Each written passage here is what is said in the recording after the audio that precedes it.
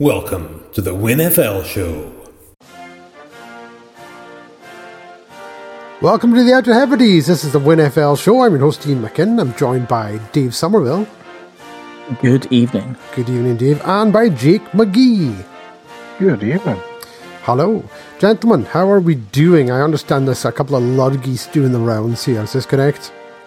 Okay, we've both got, I think, a version of the plague, like various versions of the plague, me and Jake. So, yeah, it's got to be a coughing fest rather than a touchdown fest. Oh, my word, that's shocking. Wildcard, sorry, I keep saying Wildcard Weekend. Super Wildcard Weekend is done. Yeah, above average Wildcard Weekend, I think. Super Wildcard Weekend, that's what it is. It's done. 6 games played. We have our 6 winners. We're going into the divisional rounds to play the each other and, of course, the number 1 seeds who were Baltimore and San Francisco in the AFC and NFC respectively. We're going to jump straight into it, guys, and we're starting the Saturday game at NRG Stadium between the Cleveland Browns and the Houston Texans. And I'm not sure how to sort of introduce this game, because all I can say is that the 71,946 fans who packed into NRG Stadium to watch this probably didn't expect the Houston Texans to absolutely obliterate the Cleveland Browns 45-14, helped by back-to-back pick sixes by Joe Flacco. 45-14. Jake, I know you want to talk about this because you're that Houston Texans guy, and I get it. My word, this was impressive, wasn't it? It was. And talking about Super Wildcard Weekend, well, the average margin of victory was 17 points. So I'm not sure how super the games were really, but it certainly started as it meant to go on. Personally, feel like Myles Garrett was practically nullified by Laramie Tunsil. The Browns, we've spoken all year about how good their defense is at home, but they've actually allowed the most yards away from home. The lights were not too bright in terms of CJ Stroud or the offensive coordinator Bobby Slowick, who will certainly be getting head coaching interviews, I'm sure of it. Another thing we touched on before the season even began was that the fact that the Texans traded their own draft pick to Arizona and held on to the Browns, which at the time everyone was a bit dubious about. Well, turns out was a pretty genius move, because the Browns are obviously going to have a better draft pick than the Texans now. The real test, and I'm sure this was a test coming up against Cleveland, of course, but the real test now is next week. They are the only franchise to never win a road playoff game, and by default, never reached the conference. So, what a great season they've had. What a great game this was. Like you mentioned, the back-to-back pick sixes. Brevin Jordan's 76-yard touchdown, which was the longest in Texans playoff history. I mean, there were some exceptional throws. There were some not-so-exceptional throws. This game was pretty much done by the fourth quarter. 3 minutes into the fourth quarter, it then just became a procession after Singletary's touchdown. Davis Mills came in, and that was all she wrote. So pretty ideal for the Texans. Obviously going forward, a very, very big task ahead. Yeah, they've got a monumental game coming up in Baltimore. That's going to be so difficult for the Texans to try and win that game. Dave, Jake already mentioned, we've been talking about the Browns defense, Myles Garrett, and he was a complete non-factor in this game. Tunsil took him just right out of the game.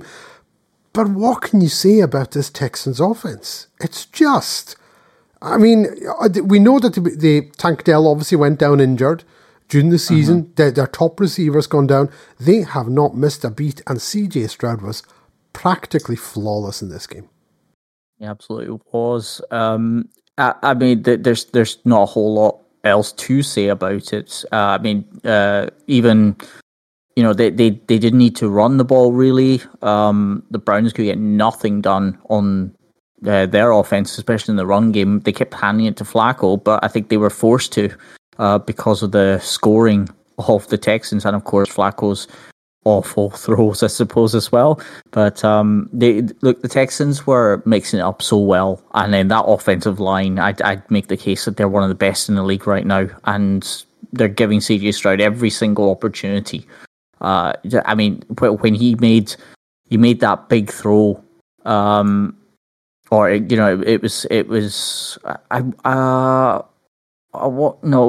made a really important throw to Nico Collins.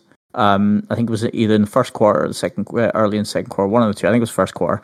And yeah, I just thought, you know what? That's just a quarterback full of confidence and conviction. And then after that, they just took off. And then the very next drive, was it not the very first play of that drive, he threw for the 75, 76-yarder touchdown, which was just immense. So they've got something really going there. D'Amico Ryans has come in. They've done incredible. And they made Joe Flacco look absolutely amateur, which obviously is not the hardest thing in the world to do, but you would expect more. Over the past 6 weeks, it has been a difficult thing to do because Flacco's looked really good. And this is the Flacco, I think, that we all expected to see. Throwing pick sixes and just, he looked so uncomfortable in the pocket. Well, aside from the pick sixes, though, he didn't look that bad when he wasn't under huge amounts of pressure. He looked pretty good, but as soon as there was pressure from the Texans, it was panic stations on the offensive line. The receivers were kind of coming out of their route because they kind of anticipated themselves what was happening or what was going to happen. Flacco was just flapping. He was more flapping Flacco than anything else. And I mean, it shows that when Davis Mills gets brought in to give CJ Stroud a rest and prepare him for the next game, just how comfortable they were in the end. So massive congratulations to them. And, Nico Collins, who to me has been one of the players of the year across the league, again, putting another 96 yards and a touchdown from 6 receptions. So congratulations to the Texans. Yeah, absolutely. Just a couple of things from the box score here. Joe Flacco was 34 of 46, 307 yards, 1 touchdown, those 2 picks, which of course are both pick sixes. Rushing the ball, leading rusher was Kareem Hunt, 8 for 26 yards and a touchdown. Leading receiver was David Njoku, who had 7 I beg your pardon, it was actually David Bell, who had 8 catches for 54, but David Njoku had 7 for 93. On the other side, CJ Stroud, 16 of 21, 274 yards, 3 touchdowns, rating of 157.2. Talk about that later. And the leading receiver was Nico Collins, as you mentioned, Dave, 6 for 96 and a touchdown. But Brevin Jordan and Dalton Schultz got in the action with touchdown catches. So we're going to move on, gentlemen, and we come to Arrowhead Stadium, a frigid Arrowhead Stadium, where the Kansas City Chiefs are taking in the Miami Dolphins in front of some fans whose number I don't have in front of me for some reason. But there was a lot of them. 71,492. Thank you very much, Dave. And they watched the Kansas City Chiefs in absolutely Arctic temperatures take down the Dolphins 26-7. Some of the box scores here: Tua Tagovailoa, 20 of 39 for 199 yards, 1 touchdown, 1 pick. He was sacked twice as well. The leading rusher, and what they've been able to do, Miami, is run the ball surprisingly well against most teams. Leading rusher was Raheem Mostert, 8 for 33 yards. That was it. Devon Achane, who has led the league in yards per carry pretty much all season, 6 carries, 9 yards. Leading receiver, no surprises, Tyreek Hill, 5 for 62 and a touchdown. On the other side, Patrick Mahomes, 23 of 41, 262 yards, 1 touchdown, rating of 83.6. Leading rusher, Isaiah Pacheco, 24 carries for 89 yards. And leading receiver, Rashee Rice, who had himself a day, 8 catches, 130 yards, and a touchdown. Dave, we'll put it over to you first. Miami Dolphins, Kansas City Chiefs. What did you make of it? I mean, the Chiefs did exactly what I thought they were going to do. I know last week I think I picked the Dolphins, which was silly because then I realized I saw what the weather forecast was going to be. So Miami were up against it from the get-go, and we spoke about it throughout the majority of last season, was that they don't do well against the bigger teams, and they had a very poor record against the bigger teams. And I mean, the Chiefs, they exploited the run game. Basically, got 147 total yards in the rush, and that includes 2 brilliant runs by Patrick Mahomes. Because I remember it just seemed like they couldn't stop him. His tiny strides.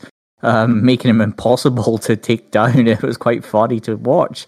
I mean, the Dolphins just gave up on the run game, which for a team that is so reliant on speed, they just gave up on it and kept putting it into Tua's hands, and Tua did not have a good game at all whatsoever.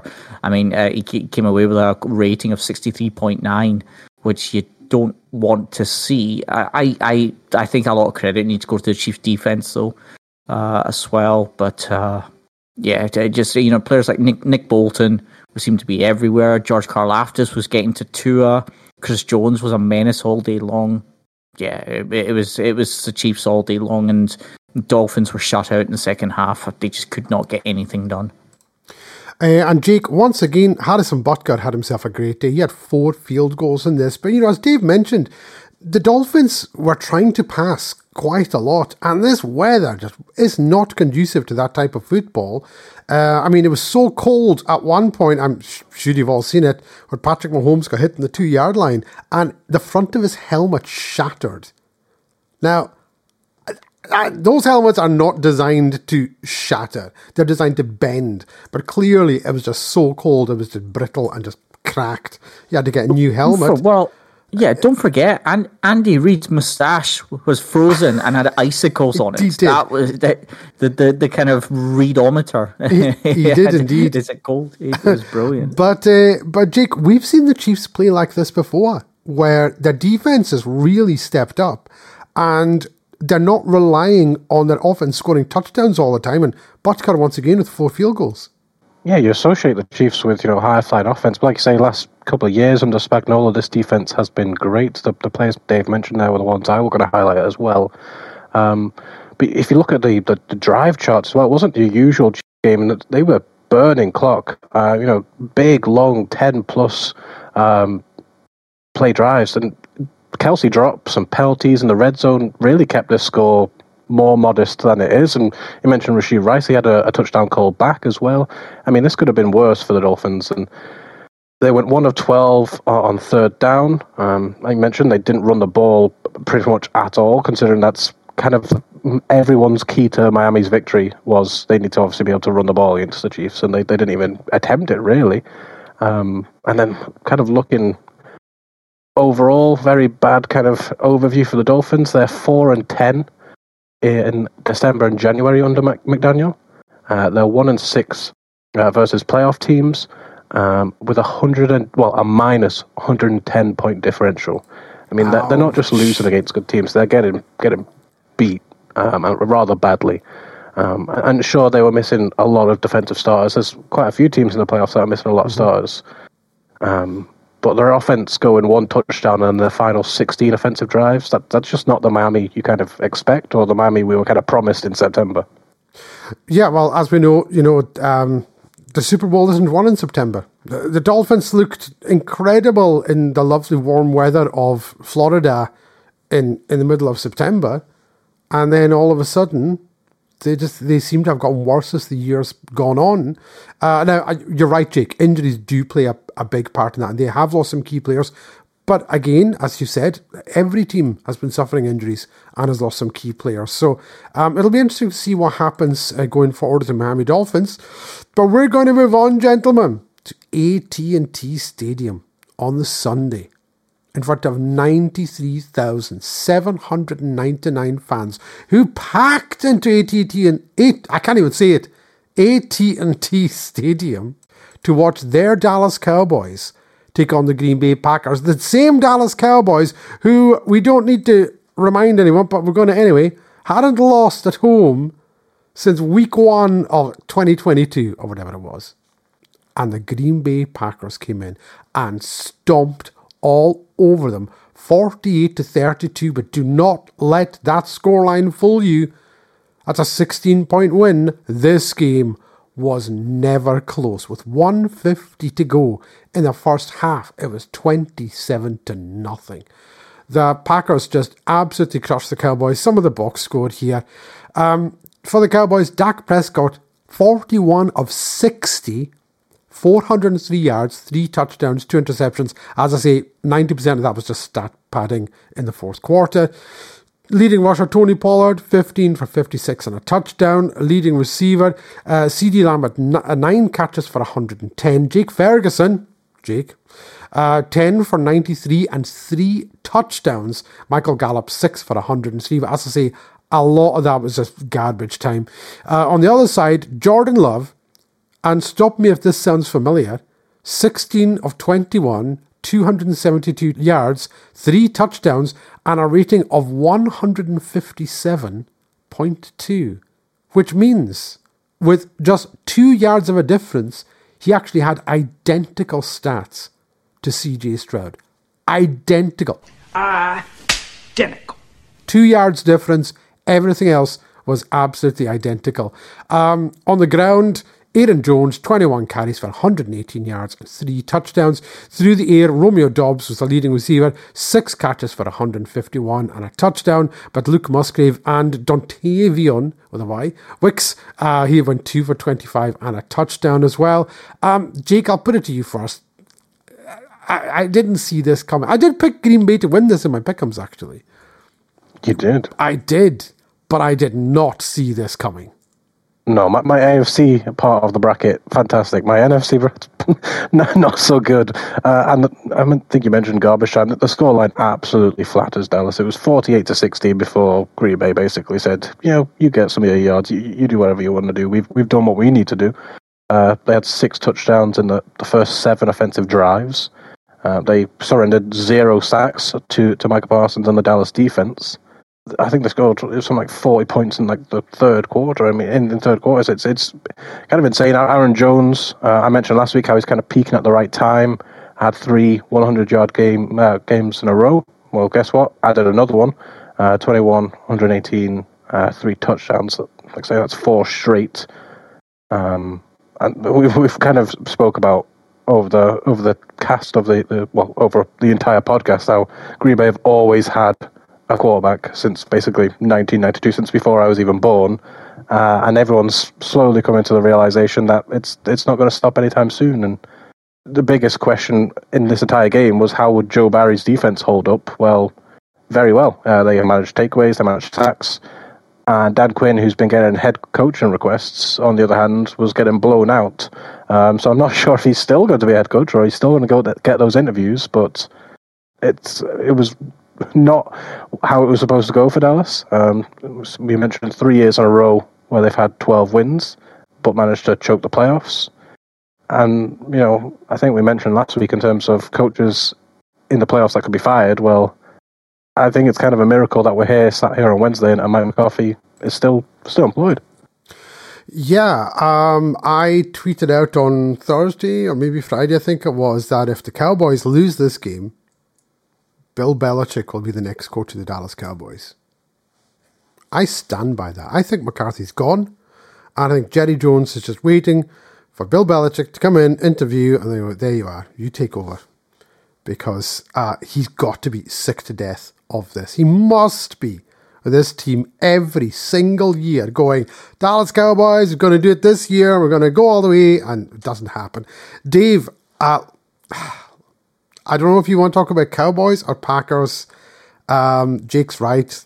Jordan Love looked ridiculous in this game. Very reminiscent of his predecessor, unfortunately, in his prime. What do you make of it? It's so painful, isn't it? It's just horrible to see that the Packers may have somehow found another top-tier potential future Hall of Fame quarterback. I'm not sold that he's going to be the next Aaron Rodgers just yet. We can't judge him off a couple games here and there, and there has been times this year where you just think, oh no, that's bad decision making, or maybe not quite what like what I kind of Aaron Rodgers at that age was doing, but take nothing away from what he did here. He absolutely blew away the Cowboys. Dan Quinn, I thought he was going to have a heart attack. Like coming up to halftime, you usually have the players that are on oxygen. I think I saw Dan Quinn getting a few big deep breaths in at this stage. It's how often do you see a quarterback getting 403 yards and us just laughing at him? But that's Dak Prescott. He registered 403 yards in this game. It was the first time in his career that he never registered a single completed pass in the first quarter. So those 403 yards came in 3 quarters, and just they started off so badly. Neither the offense, neither the defense. Just they looked so incompetent, so unsure of themselves, and I don't know, was it nerves, was it pressure? I don't know what they said in the locker room before. But Dak looked shell shocked for the entire game. He just didn't know what was happening, which I don't have any answers for it. He got a couple sacks. Packers protected Jordan Love every single minute of the game. No sacks whatsoever, and 1 or 2 pressures here and there, but 157 rating for him and CJ Stroud. It's just it's nice to see, but at the same time, God, it's painful. Yeah, and you talked about not much pressure on Love. That is true, but when he did get pressure, he was throwing off his back feet. He was jumping in the air. And when Dallas were blitzing, there were guys wide open. I mean, there was one catch, I think was it by Dobbs? There was no more than 10 yards of him. He's just like, oh, I'll take that. Thank you very much. I think McCarthy's gone.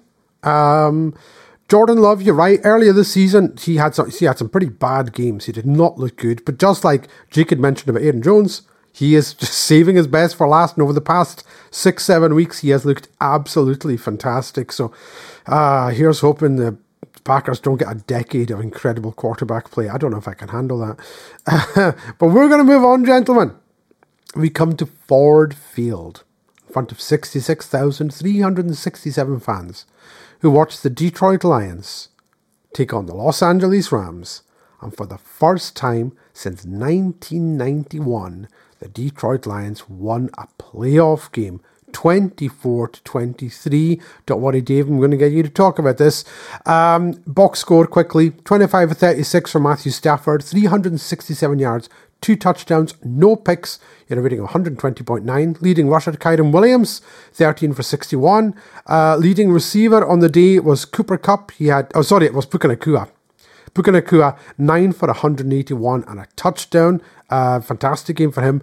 Cooper Kupp chucked in with 5 for just 27 yards. On the other side of the ball, Jared Goff, 22 of 27, 277 yards and a touchdown for a rating of 121.8. Leading rusher David Montgomery, 14 for 57 and a touchdown, although Jahmyr Gibbs went 8 for 25 and a touchdown. And the leading receiver, Amon-Ra St. Brown, 7 catches, 110 yards, although Sam Laporta did have 3 for 14 and a touchdown. Dave, your Rams, Ewan's Lions, I know you watched this game. Why don't you give us your thoughts? But keep in mind, we've only got, a few hours to go, so. Oh, well, first of all, obviously, congratulations to the Detroit Lions on winning their first playoff game in however stupid amount of time it is. I have a good few details about the game that I will go into, but can I just point out before everything else that the first half by the Rams defense made it so that the Rams did not deserve to win this game. There's 2 halves of football. We were much better in the second half, but that first half we were kind of blown away. It was 14-3 after the first quarter, and obviously I feared the absolute worst. But we kind of woke up in the second half. It was 21-17 at halftime, I think. So, and which case in the second half, neither team were able to win because the Lions ran out 24-23 victors. However, there were some details in the game that I will be covering in as much detail as I can. There's one individual who I am starting a vendetta against, and that is Kirby Joseph. Kirby Joseph did a couple things in this game and has done a couple things this season. Now, Tyler Higbee went down after a horrible challenge from Kirby Joseph. Now, in less than a month, Kirby Joseph has torn the ligaments of two of the top tight ends in the league, in Hawkinson and now in Tyler Higbee. Tyler Higbee's been confirmed as a torn ACL and torn MCL after that challenge from him. There was also a case where he went in on a late hit on Karen Williams, which was shoulder straight to the head, and he left his feet when he did so. There was obviously no call against that, but Karen Williams had to go into the concussion protocol because of that. Sorry, I think that was CJ Gardner-Johnson, if I remember rightly. But there was another one with Kirby Joseph. I think it was actually on Puka Nacua where he had a hip drop challenge, which we have spoken about already this season. And then after Puka Nacua was going down, he rolled onto Puka's ankle, which was a sore one for him. The roughing by the Lions on defense was quite annoying, to say the least, that there was no calls on these. There was no roughing the passer, despite Stafford getting flattened by a 295-pound man, followed by Aiden Hutchinson standing on his shoulder, which was not ideal. There were 4 no calls for either holding, pass interference, or roughing the passer. 4 Rams players were into concussion protocols in the game because of excessive force used by Detroit Lions players on defense. Yeah, there was quite a few things. But obviously, I do like the Lions. That has now changed. And it's changed for one reason. It's not because of the result. It's because of what the fans were doing during the game. The fans were pointing and booing not only at Matt Stafford, continuously, the best quarterback in the history of the franchise, Matt Stafford.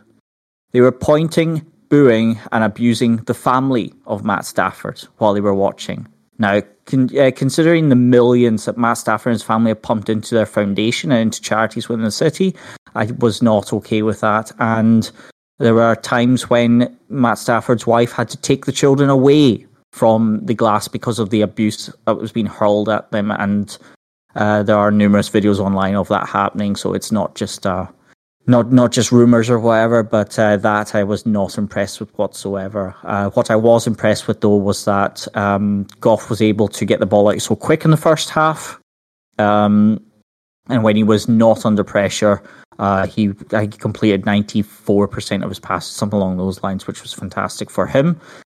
And the other takeaway I have is that Matt Stafford is still 10 times the quarterback that Jared Goff is, because the amount of pressure that Stafford was under, he still made some of the most incredible throws that you are ever going to see. The arm angles were incredible. Puka Nacua was immense.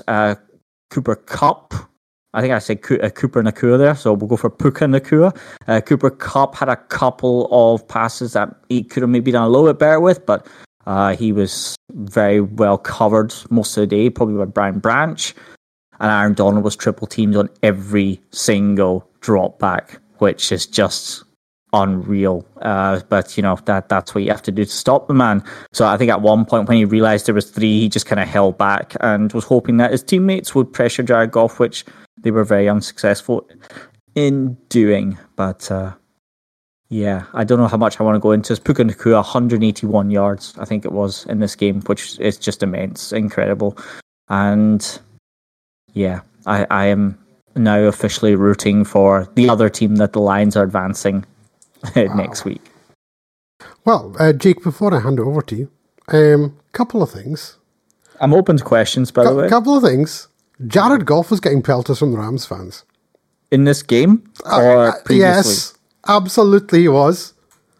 And in previous game, you get pelters from the Rams fans. Pelters from the Rams fans. The game that we played against them in the regular season since the trade, he was not abused to the extent that Of course he was. Just because it wasn't highlighted on television does not mean to say it did not go on. He absolutely was. Don't need to find you videos. You tell me that LA Rams fans are absolutely innocent and don't have a go at Jared Goff when he comes back? The man who you said yourself totally fleeced the entire team out of those hundreds of millions of dollars, whatever it was.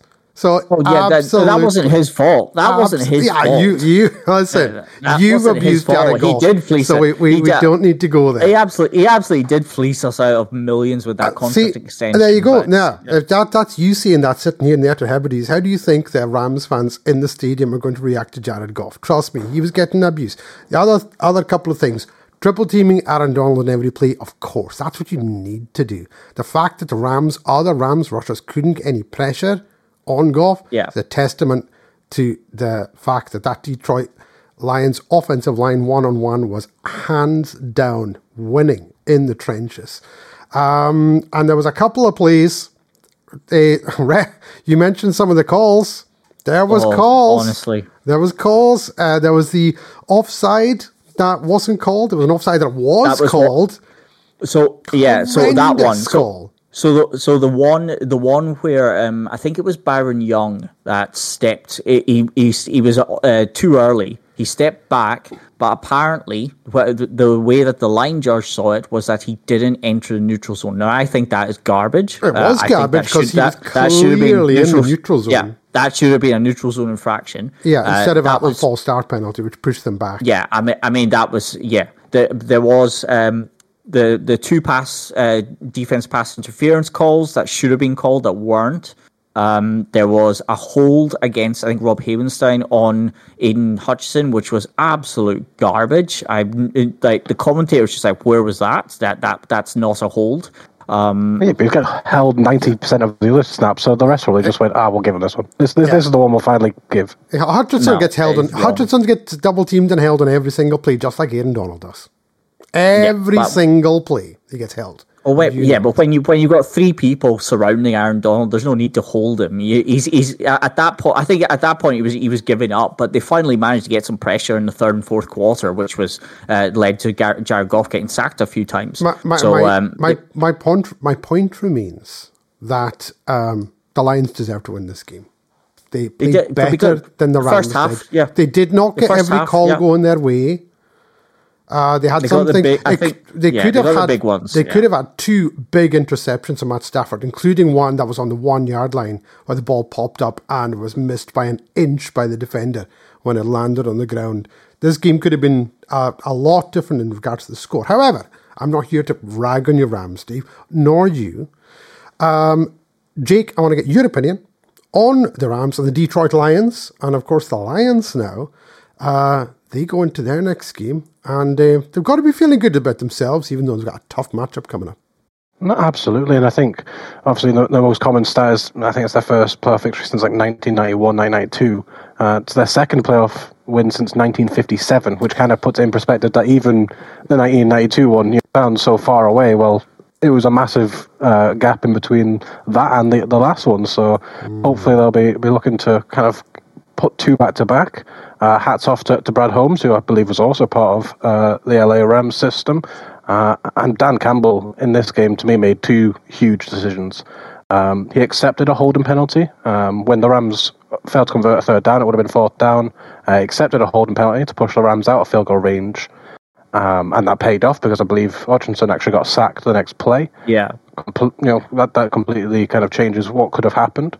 And then throw in on second down right at the end of the game, when most coaches, they run, and then they might try and pass on third to kill the game. He threw on second down, got the first down, that completely killed the game. They could kneel down. I mean, two huge calls that, if they go against you, you look like an idiot. If they go for you, you look like a genius, and you get the plaudits, rightly so. And the tail of the game for me really was the Rams really trying to force it to Kupp. You mentioned he was 5 for 27. He had 9 targets. And then the red zone, the Lions went 3 of 3 and the Rams went 0 and 3. And that really was kind of the difference maker. Yeah. Yeah, red zone offense is always, and defense obviously is always such a huge factor. Well, every time we didn't get into the end zone every time we were in the red zone. We kept going for field goals instead because we just couldn't get it done. I think the Lions just kind of backs against the walls, came out fighting. But the only other qualm was the big one against Puka Nacua. There was 3 potential penalties on that one play, which would have put us firmly into field goal range when it was 24-23. So. Jake, yeah, it is all what it Saints is. fans really feel for you, and the defensive pass interference not being called in a playoff game. I was just going to say, Jake, bleeds. Can you imagine, Jake, an important pass interference call not being called in the playoffs? Can you imagine a Rams fan lauding it up every single year, every single chance he gets, and then playing the violin? Did Dave not buy you a mug? I have a mug in my house still with the defensive pass interference where the player is tackling the man. The ball isn't even on the mug. That's how egregious it was. Yeah. I mean, it was a bare-faced assault is what that was. Well, it's Nickel Roby-Coleman. He's not even there anymore, so it's fine. We move on. We move, and yet you will refuse to, as we all know. Quickly, yeah, how things have changed. So, gentlemen, we are moving on, and we're coming to Highmark Stadium in front of 70,040 fans on Monday because the game was moved for the Buffalo Bills and the Pittsburgh Steelers. And the thing that got me, I don't know how much if you saw any of the pre-game of the fans coming into the stadium. Keep in mind, the game was moved for the weather. Okay, weather warnings. They said we're postponing the game. We're going to move it to Monday. That's fine. There are videos of fans literally wading through snow up to their waists, just trying to find their seat because the seats were buried in snow. It ultimately resulted in a victory for the Buffalo Bills as they beat the Pittsburgh Steelers 31-17. Looking at the box score here, Mason Rudolph went 22 of 39 for 229 yards, 2 touchdowns, 1 pick. The leading rusher was actually Jalen Warren, who had 8 for 38 yards. Najee Harris had 12 carries for 37. And the leading receiver was Pat Fryermuth, I should say, who had 5 catches for 76 yards. George Pickens had 5 for 50. And on the other side, Josh Allen, 21 of 30, 203 yards, 3 touchdowns, rating of 121.9. Rushing the ball, James Cook's the leading rusher, 18 for 79, although Josh Allen carried 8 times for 74 yards and a very impressive touchdown run. Receiving the ball, the leading receiver, no surprises, Stephon Diggs, 7 catches, 52 yards, although Dalton Kincaid had 3 for 59 and a touchdown. Khalil Shakir had 3 for 31 and a touchdown, and Dawson Knox had 1 for 9 and a touchdown. Jake McGee, Buffalo Bills, and the Steelers, it almost didn't look like a contest. Mason Rudolph really had a hard time in this game with the Buffalo defense. Despite all the injuries this Buffalo defense has been carrying, and they lost another player during this game, but Josh Allen looked fantastic again, didn't he? Oh, absolutely. You mentioned Buffalo's back seven, their linebackers and defensive backs, they've just been dropping all year, and they're still dropping. And they must be on, the absolute bare bones of what they've got left. But Allen, a really clean game, and he's been running a lot more later in the season. It was 14-0 before you could blink to his tight ends. Then he had that monster run. It was 21-0. The game, they completely took the foot off the gas, basically, made it slightly interesting. It was 24-17 for a little bit, but they managed to put the game away, which obviously is the main thing. And we've spoke about them in the past few weeks. They were 6-6. They've won 6 in a row. They've had a home wildcard game. They've now got a home divisional round game. They've been playing win or go home games for over a month now. This isn't new to them. You were saying with Dallas, I think it's correct. They were stressed. A lot of pressure. There's no pressure on the Bills. They've been in a situation for over a month. They know we've got to win or it's season's over. So I don't think they have any fear. And I think that helps them, and that's certainly helping Josh Allen. Like I say, noticing a bit of a pattern over the years that maybe trying to stay healthy in the start of the year, doesn't run as much, and then the back end of the year, because he is still healthy and he's not taking too many hits, he has the ability to run out of the pocket more. And I mean, looks like an absolute freight train. You don't want to see Josh Allen really running at you if you're a defensive back. And then on the flip side for the Steelers, it's 5 consecutive playoff losses for Tomlin and the Steelers. And all the opponents have scored 31 or more in those 5 games. It's one of them. We always expect the Steelers to get into the postseason. We always expect them to have a winning record. But when they do get into the playoffs, they always lose straight away, and their opponents always score 31. So it's, double-edged sword.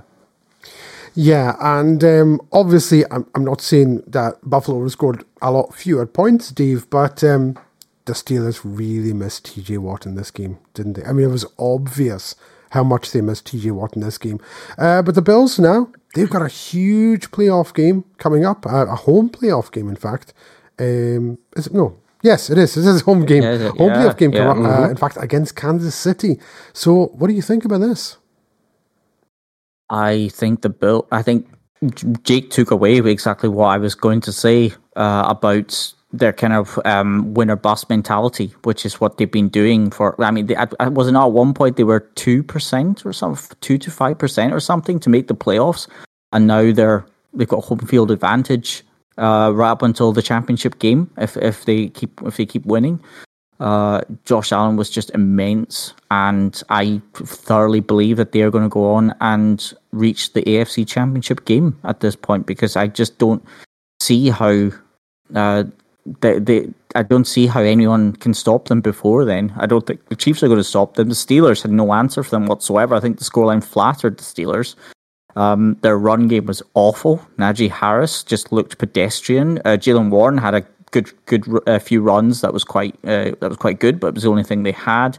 George Pickens made one amazing catch though. I remember that was at a really vital time as well. So I think he had to reach behind him, contort his body, but he managed to pull it in very well. So aside from that though, Pittsburgh were just they were not in the same level as Buffalo here, and I think Buffalo have a lot to look forward to in the next couple of weeks. Yeah, the Bills were 6-6 after their overtime loss to Philadelphia in Week 12, and they looked like they were out of it. And then they had, because they'd lost 3 out of 4, because they'd lost to Cincinnati, they lost to Denver, they beat the Jets, and then lost to Philadelphia. And then they had their bye week, and since then they've won 6 in a row. They won 5 in a row to close out the season, and then the wild card game there. They have been playing week to week. They have been playing do or die football, and it's been working.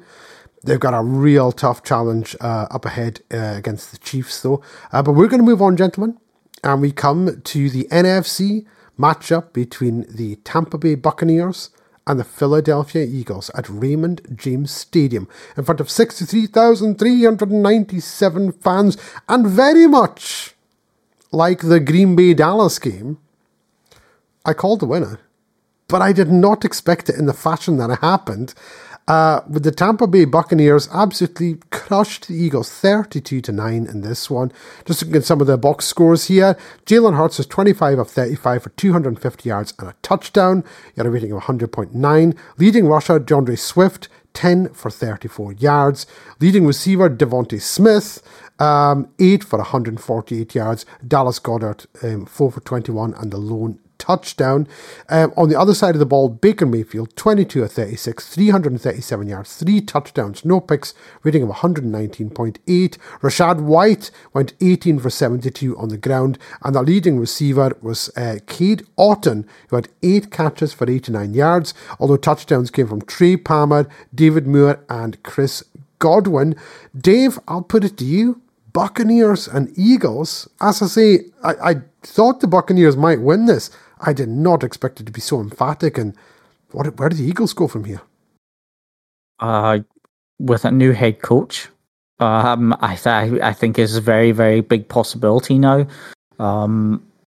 And you know, he in his post-game interview, he said that they were out of sync, and that starts with him. And I couldn't agree more.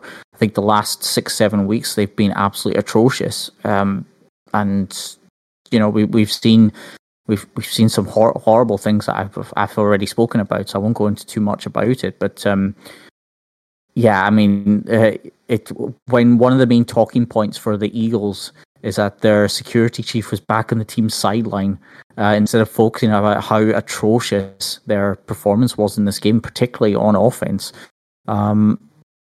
Yeah, it says a lot, but you know, I don't think this one was on Jalen Hurts. He put in as much effort as he could. They had no AJ Brown, which was massive. Devontae Smith did very well in the game though for 148 yards. Jalen Hurts refused to leave the pocket, which is not a strength of his. I think that the first season that Lamar tried to do that and stop running so much with it, he slightly regressed a little bit. He wasn't quite as great as he was the season before, but they just refused to run with Jalen Hurts, and I think he had one carry in the entire game. Yeah, even Baker out-carried him and outran him in this game, which is quite a bit. But look, in this one, take nothing away from Tampa Bay. They were brilliant. They were absolutely brilliant, and Baker was the MVP of this game for me, although some of the defense on the Tampa Bay side as well, Jamal Dean and Antoine Winfield covered really well as well. So Tampa Bay march on. They do indeed. Now, Jake, Dave's talking about possibility of Sirianni being, well, he is in the hot seat, so we think. It's weird. They're the reigning NFC champions. They started the season 10-1, and yet here we are, just a few weeks later, saying his job might not be safe because of the collapse of this team. Also, just to point out, Julio Jones was taken into the concussion protocol. He was removed from the game as well for Philadelphia. They have had it so rough the past few weeks, these Eagles. But we've sort of seen it coming, haven't we? Absolutely, and a complete meltdown. Like say 10-1 to this each week, and I myself last week. Every week it's been okay. They've had a meltdown. Oh, they need to win this because they've got a chance of the NFC East. Or they need to win this because it's a playoff game. They'll figure out it's the Eagles. They're very good. We know, and they're not figuring it out. And obviously it's far too late now. And changes will have to be made, whether it's the head coach, whether it's something else. But you can't go into next season on the back of this with no changes and expect everything to be hunky-dory. And for the Bucs, they had nothing to lose, and they looked like it. They absolutely stomped the Eagles. Baker Mayfield mistake-free is absolutely great for them. The Eagles crumbled even with the refs. They tried to make it a competitive game. There was some very soft calls. There was a defensive pass interference that was only given after Dallas Goedert got up and asked for it, which I don't think is how defensive pass interference works.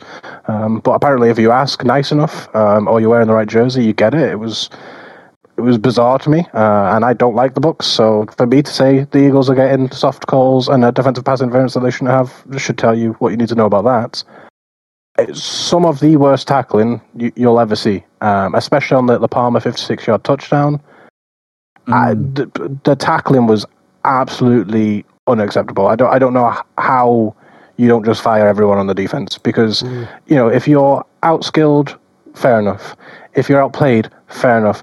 If you can't be bothered to even make a tackle or take the right angle, these are all pro players, Pro Bowl players, very well paid on a super team players who all of a sudden forget how to tackle. No, there is something rotten in that organization right now. Another thing on this game, that the safety, absolutely horrendous from Hurts. I mean, how from the position that drive started from, it ended up in a safety, because he just kept on going. He didn't want to escape the pocket, like Dave said, so he just went back and back and back, and there was no plan B. It was just throw up to Devontae Smith and hope. The Bucs got a great kind of matchup because the blitz completely overwhelmed them. Eagles didn't once adjust. I don't know if it's stubbornness or stupidness from the coaches. They didn't put in an extra lineman or a tight end to help block. They just, we're going to run our scheme, and even though we're getting blitzed and battered, we're not going to make the change that is necessary. It's malpractice, and they took points off the board twice. They had an extra point. There was an offside, so they went for the Bushfeld, and then they had a 4th and 10 field goal. There was an offside, so it was 4th and 5, and they went for 4th and 5. Just taking points off the board when you can't get any is also very questionable to me, especially early on, because the 2-point thing very early on was bizarre to me. It didn't make any sense mathematically. Congratulations to the Bucs doing the NFC South proud. Going into Detroit this week, they've got every chance. But for the Eagles, there is something rotten in that organization. I think there's one standout stat though from the entire game, and that's that the Eagles went 0-9 on third down. 0-9, and you're in the playoffs of the league? Nah, You don't deserve anything if that's what you're going to do. And then even when they went for it on fourth down, they were 0-2. So once it went past second down, there was no hope. And that wraps up our Super Wildcard Weekend review. So, gentlemen, we are going to move on, and we come to our Wildcard WINFL Awards. Super Wildcard Weekly WINFL Awards. I'll get there. Are you all right? I'm all right. Thank you. You're all right. We're going to start with Offensive Player of the Week. Jake McGee, who do you have as Offensive Player of the Week? It was a real toss-up between Jordan Love and CJ Stroud. And like you said, their stats almost identical. So I thought the only reasonable thing was to give it to Aaron Jones. 21 for 118 and 3 touchdowns. I feel better than having to choose between one of the two. I'm giving it to both of them. Stroud and Love. That's just cheating. It's not cheating. They're identical. I was going to give it to Stroud. And then Love... do you know what? I'll give it to Stroud. And the reason I give it to Stroud, he had 2 more passing yards than Jordan Love did. So, there you go. I'm giving it to Stroud. And his first ever, a rookie in his first ever playoff game, putting up numbers like that against the Cleveland Browns. Yeah, absolutely. Dave, who you got? Well, I was in the exact same scenario where I was torn between Jordan Love and CJ Stroud. So I've given it to Puka Nacua because it's the last time I'll be able to give it to a Ram this season. Did not see that coming. His first playoff game, 181 yards reception, numerous penalties that weren't called against him. Yeah, Puka Nacua. It's not a stat. It's not a stat at all. Fact. That's what it is. If that's the case, then Cortland Sutton's the MVP of the league this year for all the non-pass interference calls against him. Just saying. I'm glad he got... Justin Fields is about to be the world's best quarterback. Justin Fields gets murdered every play. He cares. Oh my word. Defensive Player of the Week. Jake McGee, who have you got? Christian Harris. 8 tackles, a sack, 2 tackles for loss, a pass defense, a QB hit, and a 36-yard pick 6. He was everywhere. Even when he was injured, he came back. He was everywhere. No, absolutely no argument whatsoever. Christian Harris literally was everywhere. He had an incredible game. Christian Harris for me. I was going to give it to Christian Harris right up until I was watching the Packers Cowboys game. So I've gone for Darnell. I think he's going to give it to Puka Nacua. Just saying. Yes, that's obviously what Puka Nacua. No, I was going to give it to Aaron Donald. No, absolutely, triple team Aaron Donald. No, I've given it to Darnell Savage. Actually, he was responsible for that 64-yard pick 6 of Dak, but he also had 4 tackles and 1 pass deflection as well. He was he was immense in leading that Green Bay line to absolutely annihilate the Cowboys in that game. So I would have quite happily given it to Harris, but it just seemed to be. I was very focused on Darnell Savage in that game, so I'll give it to Darnell Savage. And finally, of course, we come to our special team / defensive player / unit of the week. Jake McGee, what have you got? I struggled with this one because I wasn't really a standout, unless either of you will prove me wrong. I went with Chase McLaughlin. He had 3 field goals of 28, 48, and 54, and 3 for 3 on his extra points, which means he outscored Philadelphia, and therefore my unit player of the week. I've given it to Harrison Butker with his 4 field goals in some pretty turgid conditions. So Harrison Butker for me. Dave? Harrison Butker as well. Obviously, just like Jake, very difficult to pick one this week. I was going to give it to the Chiefs' defense, which very easily would have been great. But I've given it to Harrison Butker. He's just, I think he had totaled 14 points, so he had double Miami's points in this game. And there we go, gentlemen. We now come to our, I say rapid fire. It's only 4 games. It's only 4 games to pick. It's a divisional round. Oh my word. We start with the Houston Texans at the Baltimore Ravens. Guess what, Jake?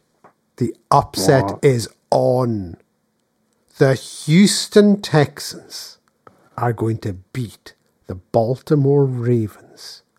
Even though I picked Baltimore to go to the Super Bowl in my pick'ems. Not the point.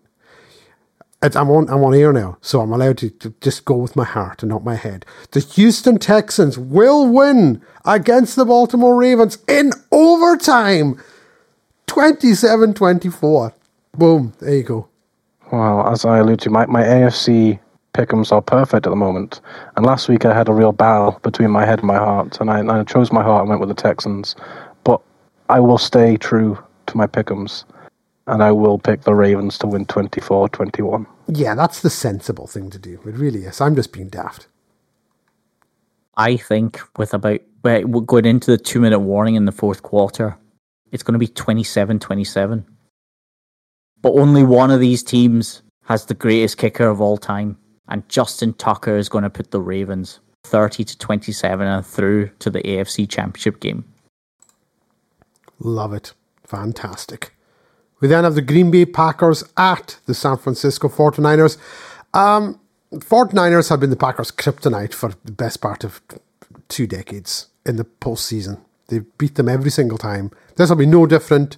It's going to be a closer game, though, than the past few meetings between these teams. And I've got the 49ers winning this one by a score of 28-21. Yeah, I've got Green Bay covering. But they had a rather large spread of 9.5 last time I checked.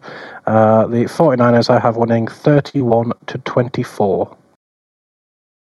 I actually think this is going to be a really, really close game. And it's my bias that's going to swing it for the Packers. I think it's going to be another really close game.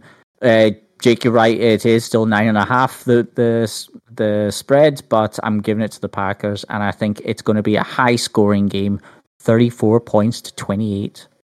Oh, quick note actually, just that the Green Bay Packers last week with their win became the first ever 7 seed to win a playoff game. So there you go. We then move on to the game between the Tampa Bay Buccaneers and the Detroit Lions. And I'm taking the Lions to win 34-20. Back-to-back wins for the Detroit Lions. What do you make of that, guys? Big win. Well, unlike the Super Wildcard, I'm hoping the Divisional Round is closer. The spread on this one being 6.5. I have Tampa Bay actually covering, but I do have the Lions coming out on top, 28-23. Bucks win 20-17. No questions. Don't worry, I'm not asking any questions. We then have our final game on Sunday, and it's the Kansas City Chiefs at the Buffalo Bills. Big difference playing in Arrowhead and playing in Buffalo, but I'm giving the edge to the Chiefs. Another close game, but I've got them winning this one, 23-21. Yeah, the Bills are actually favoured by 2.5, but I have also gone the Chiefs because I think the Chiefs have playoff winning football. They've got a good defense. They've got a run game if they need it. I just think this is what they do in the playoffs. So I've gone 30-27 for the Chiefs. Nice. Oh, I'm against the tide again. I'm picking the Bills. I said that they were when they beat the Steelers that they were going to have a good couple of weeks, and I'm sticking to that. I think the Bills are going to narrowly win. They are 2.5 still, but the over-under is 45, which I'm expecting a bit more points in this one. So I'm going to say 28 points to 27 for the Bills. There we go. That will be a high-scoring game, and that wraps up our rapid-fire Divisional Round WINFL predictions. So, gentlemen, we have time for one more segment. I say we have time for shortest podcast probably of the year, unbelievably, just because there wasn't so many games. Someone's going to have a happy wife. Yes. Happier, anyway. Happier than last week. Oh, God. She doesn't listen. It's okay. I can say that. So, it's time for our final segment, and it is, of course... Random stats. Random stats. Yeah. Random stats. Yeah. Who wants to go first this week? I've got a quick one. Go for it. Yeah. It's, two that kind of link in together. Baker Mayfield is the only Bucs quarterback to have more than 300 passing yards, 3 passing touchdowns and 0 interceptions in a playoff game, and that's in Bucs franchise history. And also from 2003 to 2019, the Bucs didn't win a single playoff game. Now they've won 6 in the last 4 years. We don't want to talk about the previous 5, but this one is a really special one for them, and I think it just shows how much they have actually turned around their franchise, and Baker is and should still be the Cleveland Browns quarterback. What?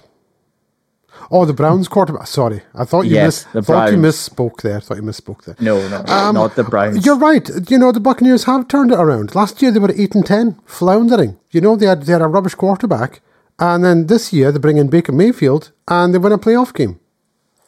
So I absolutely agree with you, Dave. Absolutely agree with you. What do you think? I thought you would. Oh, they missed the playoffs last year because the quarterback was rubbish. No, they didn't. They won the NFC South. Oh, sorry. You're forgetting what division they're in. Sorry. You're right. I forgot that they were in the NFC South, and they won the division with an 8-10 record. Was it? But Jake, was it 7-10 or 7-10? 8-9, and then they went 1-10. 8-9, and then 1-10. Sorry. Yeah. They finished the season 8-10. They were 8-9, and then they lost because of their quarterback. It's a good job to get rid of that loser. My random stat concerns the Dallas Cowboys. And I'm going to apologize to Tim in advance for this and any other Cowboys fans who may be listening. Now, since 1997, the Dallas Cowboys, America's team, have won 4 playoff games, right? Since 1997. 4 playoff games. The Houston Texans have won 5, and they didn't exist until 2002. Ooh. Yeah. Sorry, Tim. But America's team, the Cowboys, the thing that gets me with the Cowboys is that in that time, right, they've won the NFC East a few times. They played second a few times. They've had records of 10-6, 10-6, 13-3, 11-5, 12-4, 13-3, 10-6, 12-5, 12-5, 12-5 the last 3 years, as you mentioned, Jake. And they get into the playoffs and they just keep losing in the playoffs. Tony Romo was it 2-5 in his career in the playoffs, and now Dak Prescott's 2-4 or 2-5 himself. It's almost the same rinse and repeat for the Dallas Cowboys.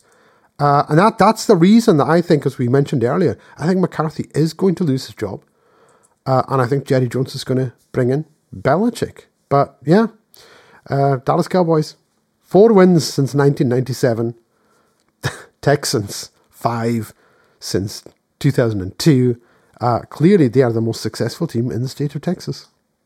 This is 3 days after Jake sent a welfare check into the group chat for poor Tim, and this is how you carry on. So, listen. Okay. I don't even know if Tim listens to the podcast anymore. Tim does listen. He's probably sick of some of the mention. When we do mention him, it's never in a positive note about the Cowboys. That's true. That's very true, I suppose. Well, it'll certainly get better, right? There wouldn't be a second random start bashing the Cowboys. Surely. America's team, not even Texas's team, there wouldn't be another random stat, but there would.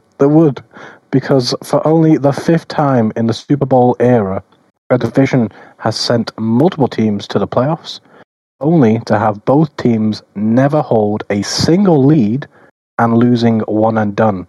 So this year, the Cowboys and the Eagles did it, and they are the first teams to do it since 2021, when the Cowboys and the Eagles did it. Oh, no. That's rough. I mean, hey, remember, listen. Tim, it was me that sent the welfare. I was the one worried for you. So, this is true. This is true. Jake was the one who says, I wonder if Tim's all right. I'll just check in on him. Listen, my team hasn't even made the playoffs since 2015. So, I can't really talk too much about it. But at least, in that year, we did win a Super Bowl. The Cowboys still have not been to an NFC Championship game since 1995.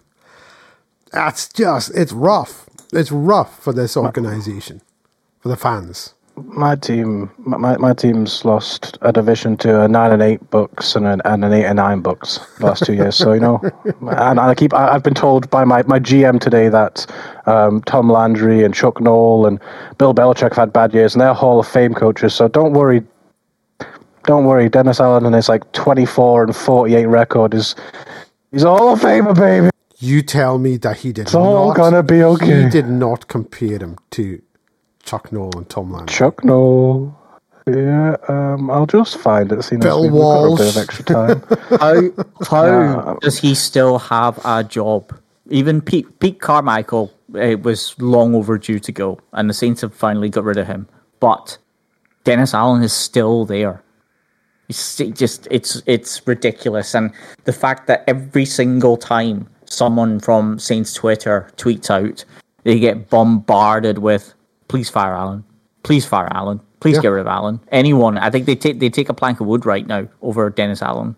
They'd probably be more successful.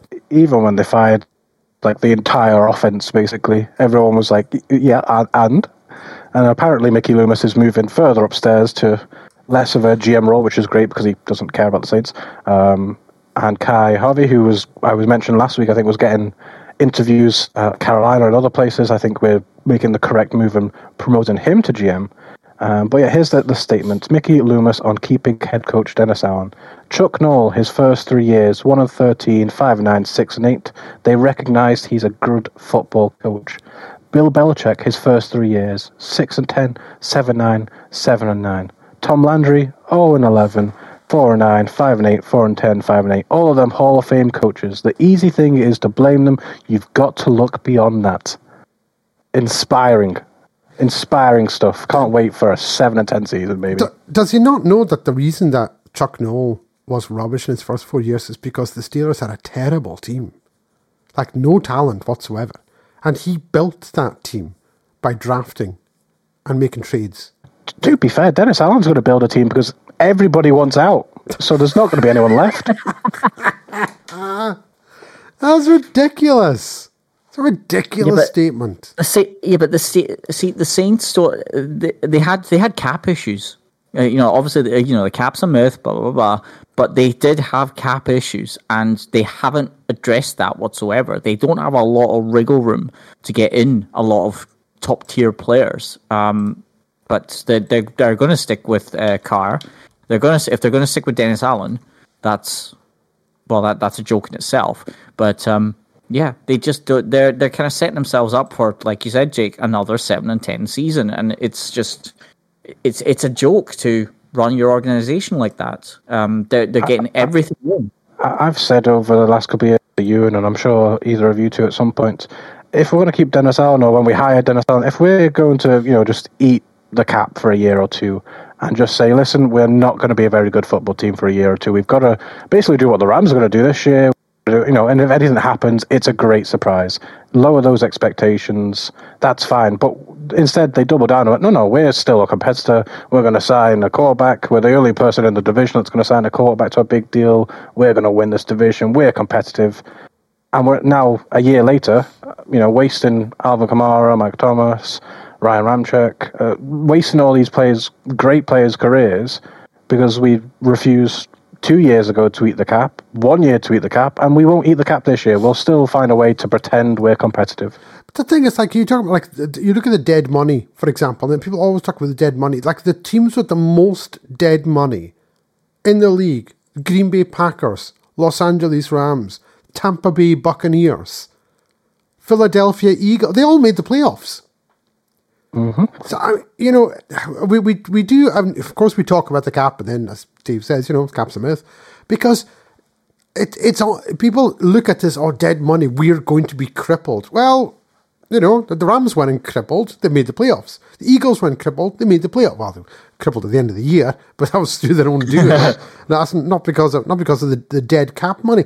This is the thing that we see people talking about being over the cap and having all this dead money, and it's going to hamstring your organisation for all these years? And you think, well, clearly not. Clearly teams are just like, we'll just eat it. Doesn't matter. Maybe you're just better off without that player who was costing you $100 million. Dave, we joked about it before, but Jared Goff, the money that the Rams ate when they got rid of Jared Goff was immense. It really was huge. Todd Gurley.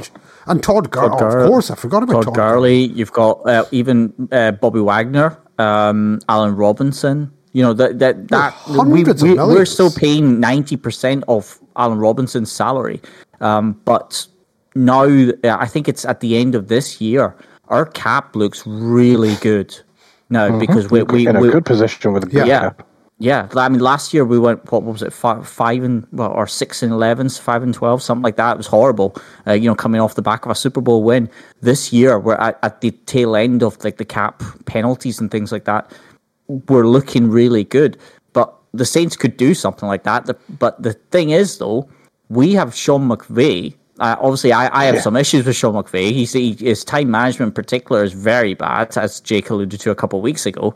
But he's still, in other ways, is one of the best, if not the best coaches in the league in other departments, which we are benefiting from. Whereas Dennis Allen, I'm struggling to see any benefits Dennis Allen brings other than it's just someone that the kind of upper behind the scenes people at the Saints have someone to blame, and they're just going to keep him in place, which is the only benefit I see. And it's just ridiculous because the Saints are suffering now, considering that they had a Hall of Fame quarterback for years and years in Drew Brees, and it's just they haven't used that time to cement their future because now they're suffering. Any response to that, Jake? I just think completely agree with what everything said. I just think the last 2 years we've not made the playoffs, we've underperformed. If we had done what we should have done and what I said we should have done, and at the cap, we could have been like the Rams right now. We could have good, exciting rookies and kind of a mixture of very good players around them, good cap space, good draft picks. But instead, we're in a position where we've not got many draft picks. We've got negative 100 million cap space, a terrible head coach, and all our good players don't want to be there. Just 2 years ago we should have done it. A year ago we should have done it, and it wouldn't have really. It's not exactly like, we didn't, and we went 10-7, and we won a playoff game, so you can't really complain. No, we missed the playoffs twice. For what reason? For what reason? Yeah, and that's the thing when you have these things with the cap, and you're saying just eat the cap, eat it in 1 year, boom, it's gone, it's done, it's dusted. What you don't want is all this money, because as you say, you end up with no draft picks. You end up not being able to sign free agents. You end up, you're like, what are you supposed to do when you can't sign big name free agents because you don't have the money to do it, and you can't draft anyone because you don't have any picks. No team should fans understand it. I mean, I was going to say, fans understand it. I mean, this year we all expected the Arizona Cardinals to get dog walked every week. They won 5 games. And it's like, wow, well done, the Cardinals. The Rams at the start of the year, they're going to be 4th, 3rd if they're lucky in the NFC West. They were in the playoffs. I mean, fans, if you are honest with them and just say, listen, like you say, we're going to kind of just take it on the chin this year. Anything that comes from it, we'll still. I'm not saying down your tools and give up, but we're still going to give our best. And coaches are going to coach up the players. And if anything good comes from it, happy days. If nothing does, it's part of a process. The fans can accept that, and I believe that if you were honest with your fans, that would go down a lot better than keep on pretending that we're a competitor. Yeah, and the thing is that you should be in one of the positions. You should either be in the position to be able to draft a whole bunch of players, or in the position to sign big name free agents. When you can't do either, that's what are you supposed to do? Sorry, Dave, on you go. No, I was just going to ask Jake. What do you think the situation with Derek Carr is going to be? They're most likely going to stick with him. But what would you do? I think because of the contract, we should stick with him, and because of how he ended the year, he's not exactly the top of my problems at the moment. If we got a new coach in, he's going to be there because of the contract. See what happens after this year. We can move on. But what's going to happen is we're just becoming the Oakland, now Las Vegas Raiders. We've got Dennis Allen, who is the Raiders head coach. We've got Derek Carr. We find everyone on the offense, and everyone's putting, who are we going to get? We're going to get Cliff Kingsbury. We're going to get Eric Bieniemy. Who are we going to get?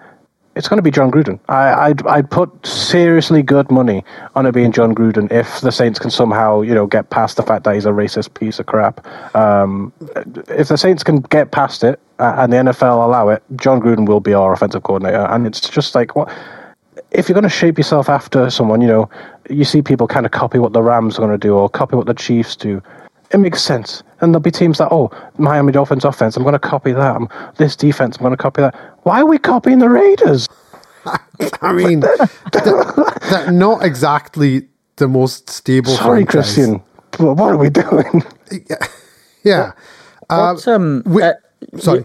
I'm sorry, Neil. So I was just going to ask, obviously, James Winston, out of contract this year, and after his comments, what is going to happen to him? Because I mean, obviously with the head coach still being there, he cannot resign. You cannot expect there to be negotiations for Jameis. So, I mean, there's a few good backup quarterbacks that are going to be available, but Jameis should still be there, in my opinion. Dennis Allen should not. I think the majority of Saints fans would agree. Absolutely, I reckon. Who's next though? Who would be the new kind of quarterback that would slot into a similar role like Derek Carr? The Saints are one of the few teams in the NFL who do not need to sign a quarterback.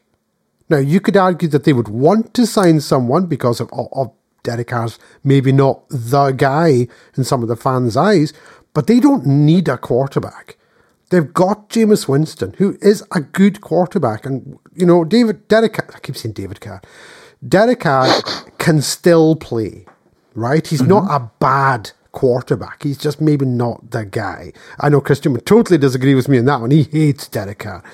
But if I'm the owner of the Saints or the GM of the Saints or whoever, I'm like, give her the coach.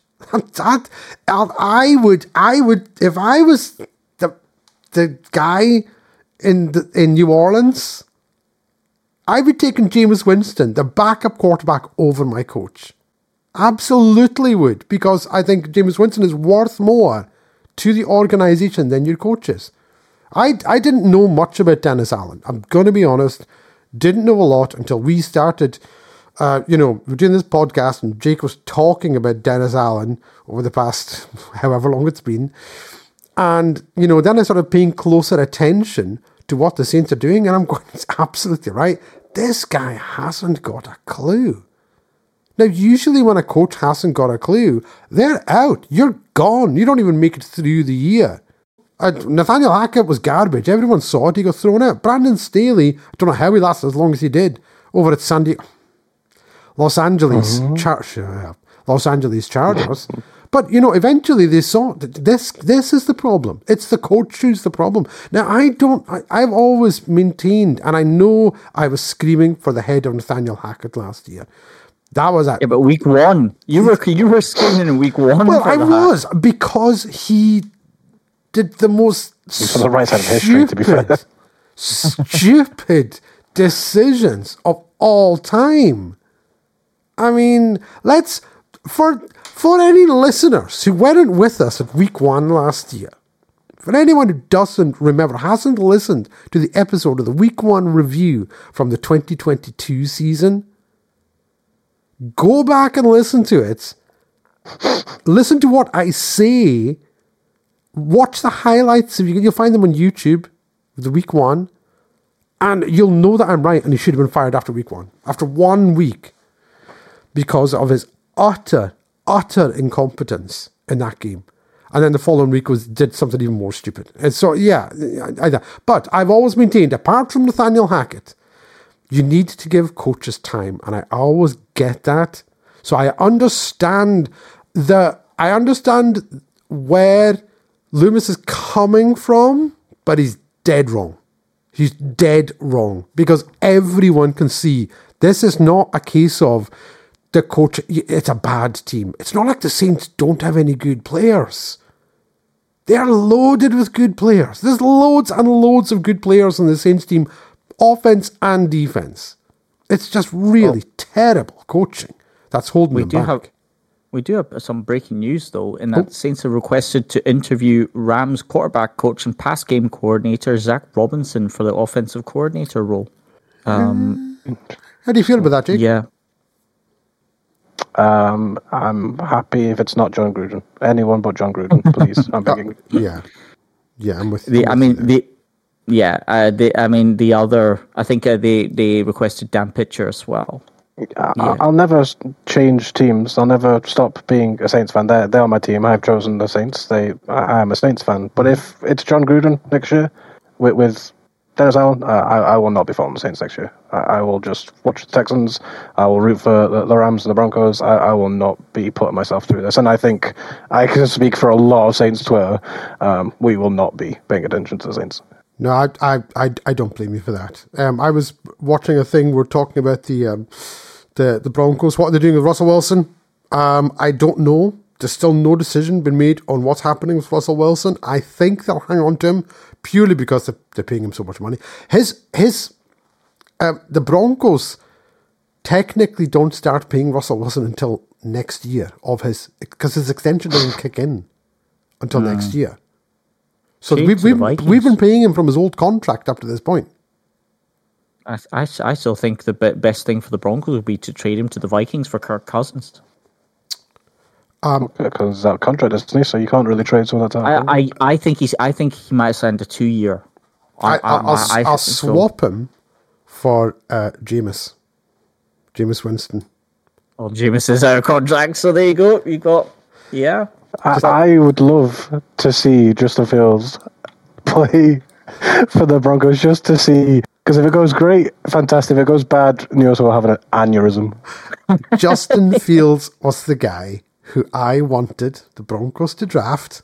Yes, absolutely. And we took Surtain. And I was like, what are you doing? What are you doing? And Surtain worked out pretty well. Speaking of quarterbacks, gentlemen, I know we're still in the postseason, but I've been doing some research, aka watching YouTube videos of the upcoming draft. I say not the actual draft. Sorry, what all good scouts do. What all good scouts? Yeah, YouTube. And I've been watching some videos of some of these guys coming out of college because I don't watch college football and I don't get the chance to watch college football. So all I do is watch the occasional YouTube video. But I've been watching some highlights, and Tim said something last week, I think it was, and he said, "Have you been watching this Penix?" And I was like, no. And he says, it's like, what? His highlights, they don't look real. And I'm going, what's he talking about? So I watched some highlights. That's, oh my word. This guy can throw. I haven't seen anything like this in a long time. When the ball leaves his hand, it must be traveling like 100 miles an hour. It's unbelievable. That does not equate to a good NFL quarterback. Just saying. But I'm looking at some of these quarterbacks coming out of college, and there are some really, really good ones coming out of college. I know the general consensus is still Caleb Williams, general consensus, but there's 3 or 4 quarterbacks coming out here who I think, I absolutely think the Broncos should try draft one of them, if they're still available at, where are we picking, 12? If we draft a quarterback, just ditch Russell Wilson. Eat the money. Eat the dead money. Just do it. Trade away Jerry Jeudy. Just do it. That's what I say. There's actually growing consensus in the Rams fan base because we've got our first round pick this year for the first time since I don't know if Jake was even born. Oh wait, we had Sam Bradford and Jared Goff. But anyway, that's by the by. But there's some Rams consensus that they want with the 19th pick to select JJ McCarthy, which is a quarterback, which I don't really like because I think Stafford has a good few years left in him. Yeah, I don't want him to do a Packers Jordan Love. Obviously, it's worked out a little bit quite well right now. I know. Imagine having a quarterback and letting him sit for 3 years. That's never worked.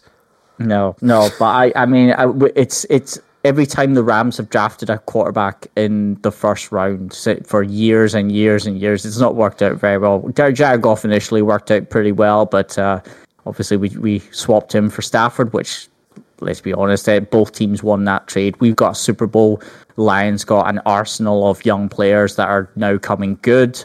But like the last one before Jared Goff was probably Sam Bradford. And we don't want to talk about him at all. Okay. Right. So, gentlemen, that pretty much wraps up our show. But before we go, purely because we're talking about it, for no other reason, Dave, I'll start with you. This offseason, this upcoming draft, just talk about them getting a quarterback. What do you want for your Los Angeles Rams? Do you want them to draft a quarterback? You're saying you don't. What would you like for the Rams? Either a top quarterback or a top center, because I think that's a center that is able to recognize the blitz better than what we've got. But I think we are relying heavily on Raheem Morris as our defense coordinator. So I think we need some help. And plus our CB1 is out of contract this year, and Ahkello Witherspoon. So I think a cornerback would be my preference. Jake, same question to you. Your New Orleans Saints are on the clock. What do you want them to do? Number 14, it completely depends. I mean, the Saints never seem to sit. We'll probably either move back or forward. We don't like picking where we're told.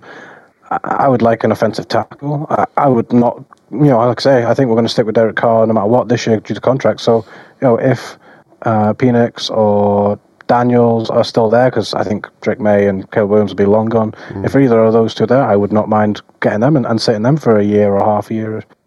I'm very much looking forward to getting into the draft after the season. Yes, me too. I would like the Broncos to draft a quarterback. I don't think they will. I think they should, but I don't think they will. But anyway, gentlemen, it's Divisional Round. Divisional Round's coming up. We've then got the this is our quarterfinals for British listeners. Quarterfinals. Then next week we've got the semis, and then is there a week break this year? Is there a Usually. gap? Yeah, there is. Isn't that when the Pro Bowl's on? Pro Bowl. Yeah, it'll be the Pro Bowls and the honours. And then, of course, we have the Super Bowl. So we're looking forward to that. But we're into the quarterfinals.